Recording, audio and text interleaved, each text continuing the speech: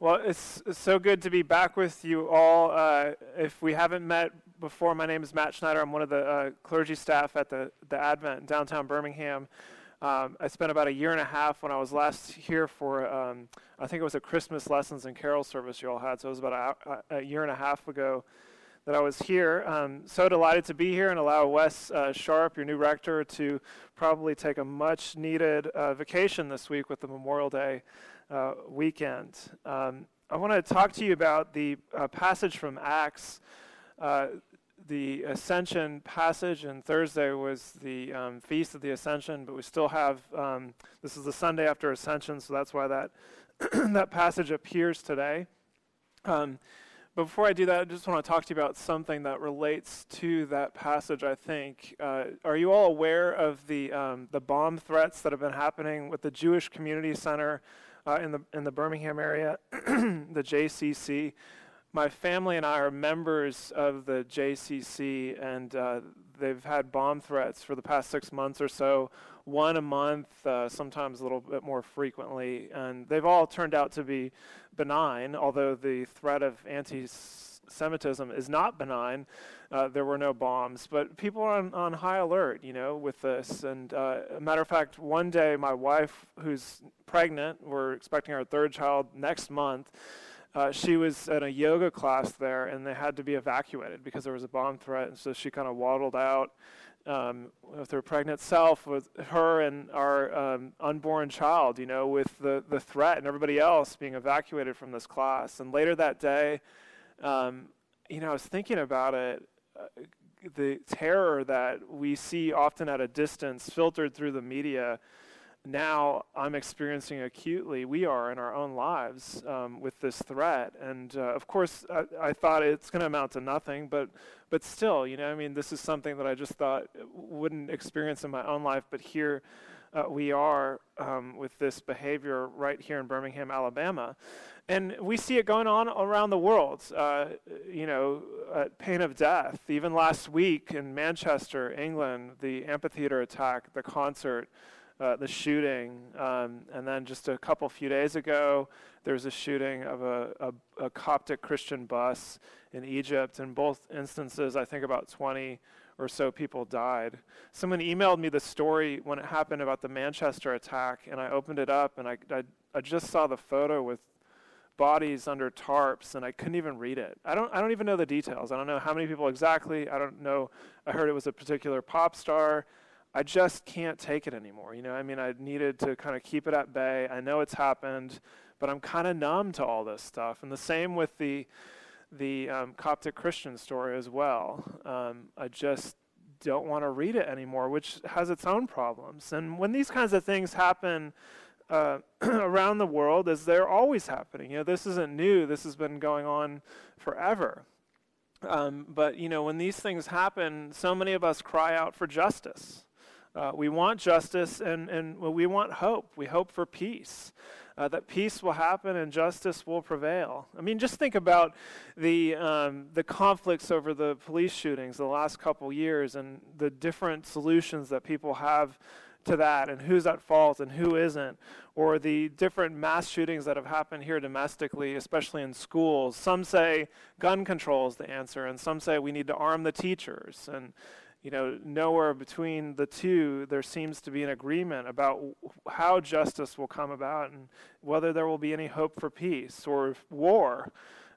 In the Middle East, mounting even more and more with Syria, now Russia, North Korea, constantly infiltrated with this sort of information in our media feeds.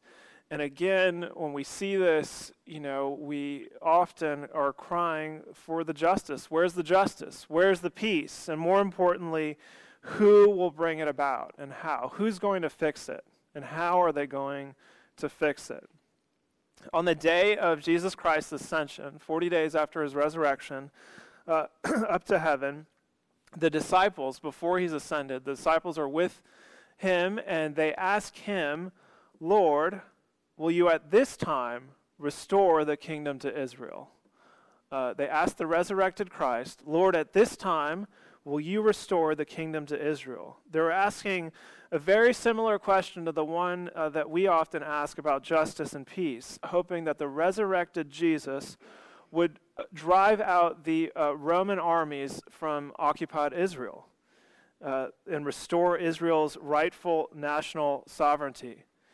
They've lived in occupied territory all their lives. Israel has not been sovereign during their lifetime. It's a Greco-Roman society. The Roman armies and political powers are the ones who are really in power, and the so-called Judean kings are just puppet kings for the Roman Empire. And when they ask him this question, Jesus hears it and corrects them, but he doesn't reject the validity of their concern. Of course, they're right to be concerned. This isn't the first time that Israel has been occupied by a foreign state. You read the Old Testament, and this happens over and over again. So they're right to want justice and peace. But they now have an entirely new mission that Jesus explains to them, one they didn't seem to expect. Their mission isn't to drive the Romans out with military and political might. Their mission is to share the gospel to all the world, the good news of Jesus Christ, to share the gospel to all the world, even counterintuitively to the Romans, the very ones that they would want to drive out of their nation. And so now is not the time for final restoration. To answer their question, is now the time that you will restore the kingdom to Israel? No, not yet. Now is not the time to bring about final restoration. Rather, it's the generation of spreading the news of redemption through Jesus Christ, what people call the already but not yet. Redemption has already happened. Restoration has not yet come. And so we still live in this world with all its pain and sorrow. And so Jesus says to them, instead, you will be my witnesses in Jerusalem, in all of Judea, and Samaria, and to the end of the earth. And in fact, we see at the end of this very book of Acts, they end up finally with Paul's ministry in Rome, which is the capital of the known world. That the message is being spread to all the earth. In other words, redemption has occurred, but virtually no one knows about it. They know, the disciples know, they were eyewitnesses. That's why we say they're witnessing to what they've seen with their own eyes. And they must share this news not only with Israel, but even to the Gentiles, including the Romans. This is their mission. And I want to say to you that we live in the same generation of God's redemptive history as the apostles did. This is the era of the church that people will describe as the church militant. Another way to say the visible church. That's contrasted with the church triumphant, the invisible church, the hoped for church at the final restoration. This is life in the already but not yet restored creation. In other words, we live here and now. We live here and now where local Jewish community centers and suburbs are receiving bomb threats. We live here and now where amphitheaters in Manchester, England are having shootings. We're living here and now where there are shootings of buses. We're living here and now where war still prevails against nations. But there were bigger concerns, actually, for the disciples than Israel's national sovereignty and Rome, who was occupying their country. And this is true for us, too. Their ultimate national identity is actually in the new Jerusalem, the new heavens and earth, that holy city. And their terrorizing power is the ancient foe, the serpent. Sin, the flesh, and the devil, these are our enemies. Not Rome per se. Rome was a sort of pawn for those underlying powers. It's the visible manifestation of evil, and yet a pawn to the underlying power of the ancient foe. And so they're engaged in a cosmic battle between heaven and hell, actually, and empowered on their side by the Holy Spirit, and emboldened by the gospel of salvation of sheer grace through Jesus Christ, a salvation available to Romans, and Samaritans and even Americans, on our side in this generation is the thing that emboldens and empowers not only the disciples but us as well, engaged in an unseen cosmic battle between heaven and hell. At the Advent, we have a 5 p.m. Service Sunday evening, and I'm the pastor of that community. And we have like a top 40 hit list of songs that we'll often sing at that service. And one of our songs that we've been singing for the past year is called "It Is Finished." And some of the lyrics of that song speak to what I'm trying to get across to you today. Let me read 2 stanzas from that song for you. "It is finished, he has done it. Let your weary heart rejoice. Our redemption is accomplished. Raise a shout with ragged voice. And go bravely into battle, knowing he has won the war. It is finished. Lift your head and weep no more." It is indeed finished. The redemption, as the song says, has been accomplished. As Christ said on the cross when he hung there, it is finished. You know, it's done.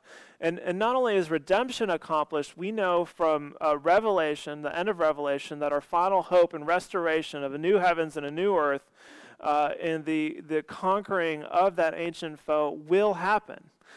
To a certain extent, it is finished in that respect as well. And by the way, people are often sort of afraid to read Revelation. I get it. I mean, it's kind of a funky book to sit down with. But the very end, chapters 20 and 21 and the first few 5 verses of chapter 22, I think are actually quite straightforward. And one of my favorite places in the Bible, because it is the image of the final hope that we have, that I have, and gives me great comfort. Let me read to you just a little bit of the end of 20 and a little bit of the beginning of chapter 21 from Revelation, which paints the picture of this final hope and in that cosmic battle. "The devil who had deceived them was thrown into the lake of fire and sulfur where the beast and the false prophet were. And they will be tormented day and night forever and ever." And then skipping ahead, "He who is seated on the throne said, 'Behold, I am making all things new.' Also he said, 'Write this down, for these words are trustworthy and true.' And he said to me, 'It is done. I am the Alpha and the Omega, the beginning and the end." As the song that I read to you said once again, it is finished. He has done it.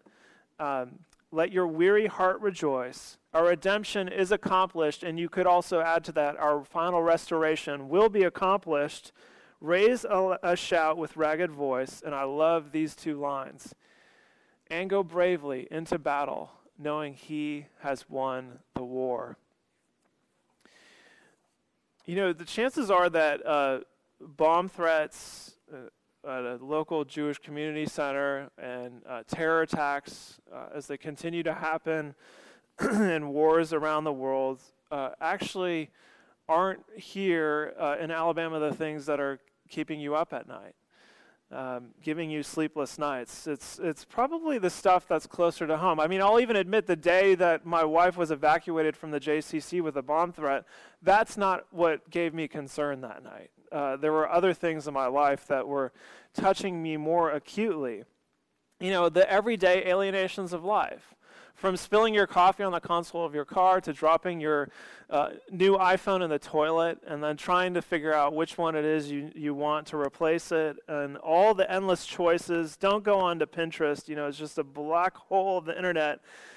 Anything on the internet, you know, can just suck you in and make you feel like you don't have enough and you need this thing. Or the person on your way to church this morning who is behind you and honking at you and riding your tail because you are in their way and not going fast enough, and they would like you to move. I mean, the dehumanization of that kind of stuff in life, to anything from surprise cancer diagnoses, heart conditions, divorce, bankruptcy, and everything in between. Chances are that those are the things, if I know you like I know myself, that are giving you a sleepless night. And I want to say, don't trivialize that stuff. Do not trivialize that stuff in comparison to the Manchester attack in England, because these are part of that larger cosmic battle between heaven and hell. These sufferings of everyday life are the outlying skirmishes of a war that's already been won. It is finished. He has done it. It is done. I'm the Alpha and the Omega, the beginning and the end. About 3 years ago, there was a Japanese man who died. He was 91 years old, and he was a Japanese veteran of World War II.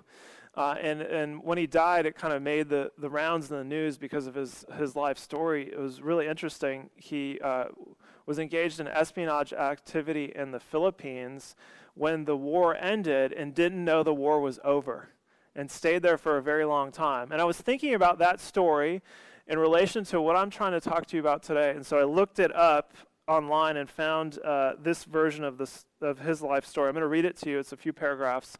And I'm going to, unfortunately, butcher every Japanese name, but bear with me. Hiro Onoda's orders were clear: to protect the Philippine island of Lubang from enemy attack and not to surrender under any circumstances. He followed these orders diligently and was still doing so 29 years after World War II ended. Onoda and 3 other soldiers survived and refused to surrender to an Allied occupation of the island beginning in 1945. And they hid in the mountains for the next 3 decades, engaging in guerrilla activities with local officials. Immediately after the war's conclusion, and again in 1952, leaflets were airdropped over the mountains to let Onoda's men know that the war was over, but they concluded that the news was an Allied trick and refused to capitulate. In 1974, after Onoda's 3 comrades had either surrendered or been killed, and Onoda himself presumed dead, a Japanese college student backpacked through the area and discovered Onoda. Still skeptical and loyal to his orders, Onoda refused to surrender until his former commanding officer issued the command. Major Yoshimi Taniguchi, who was currently working as a bookseller, flew to the Philippines and formally relieved Onoda of duty. Though perhaps the most famous Japanese holdout, Onoda was not the only one, or even the last to be found. Shoichi Yokoi was discovered in Guam in 1972, and Teruya Nakamura was discovered in Indonesia 9 months after Onoda's release.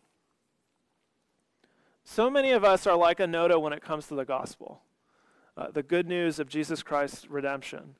The world war is over, yet life feels like living on the island of Lubang, the island of the already but not yet, occupied territory.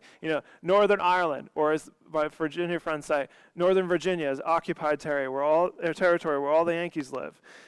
That's what life feels like on the island of Lubang, the already but not yet. The war is over and we don't even know it. And not only that, we won't hear it. The gospel, the good news of Jesus Christ, is like that leaflet drop of the news on the mountains, letting us know that the war is over, but we think it's some sort of trick. It's fake news. I won't believe it. It's fake news. I will not capitulate. I can't believe it. Free grace from God sounds too good to be true. The war cannot be over. But our commanding officer has flown in from his bookstore and relieved us of duty. And instead, he tells us to share this news of relief to all the other holdouts. And that's like the commission that Jesus gives them. No, now's not the time to bring restoration of the kingdom to Israel. Instead, I'm giving you this mission to share the gospel to all of Jerusalem and Judea and Samaria and the ends of the earth. That our redemption is accomplished, and we know our restoration with God will happen. We live in light of this good news, the gospel, the leaflet drop. May the eyes of our hearts be enlightened to know the knowledge of this hope. May our lives be loud, ragged shouts of joy. May we set the holdouts free and bear faithful witness to their and our Redeemer. And may the Holy Spirit empower us to do so bravely, knowing that Jesus has already won the war and now reigns at the right hand of the Father in heaven, and will one day indeed return to bring the longed-for justice and hope of peace. Amen.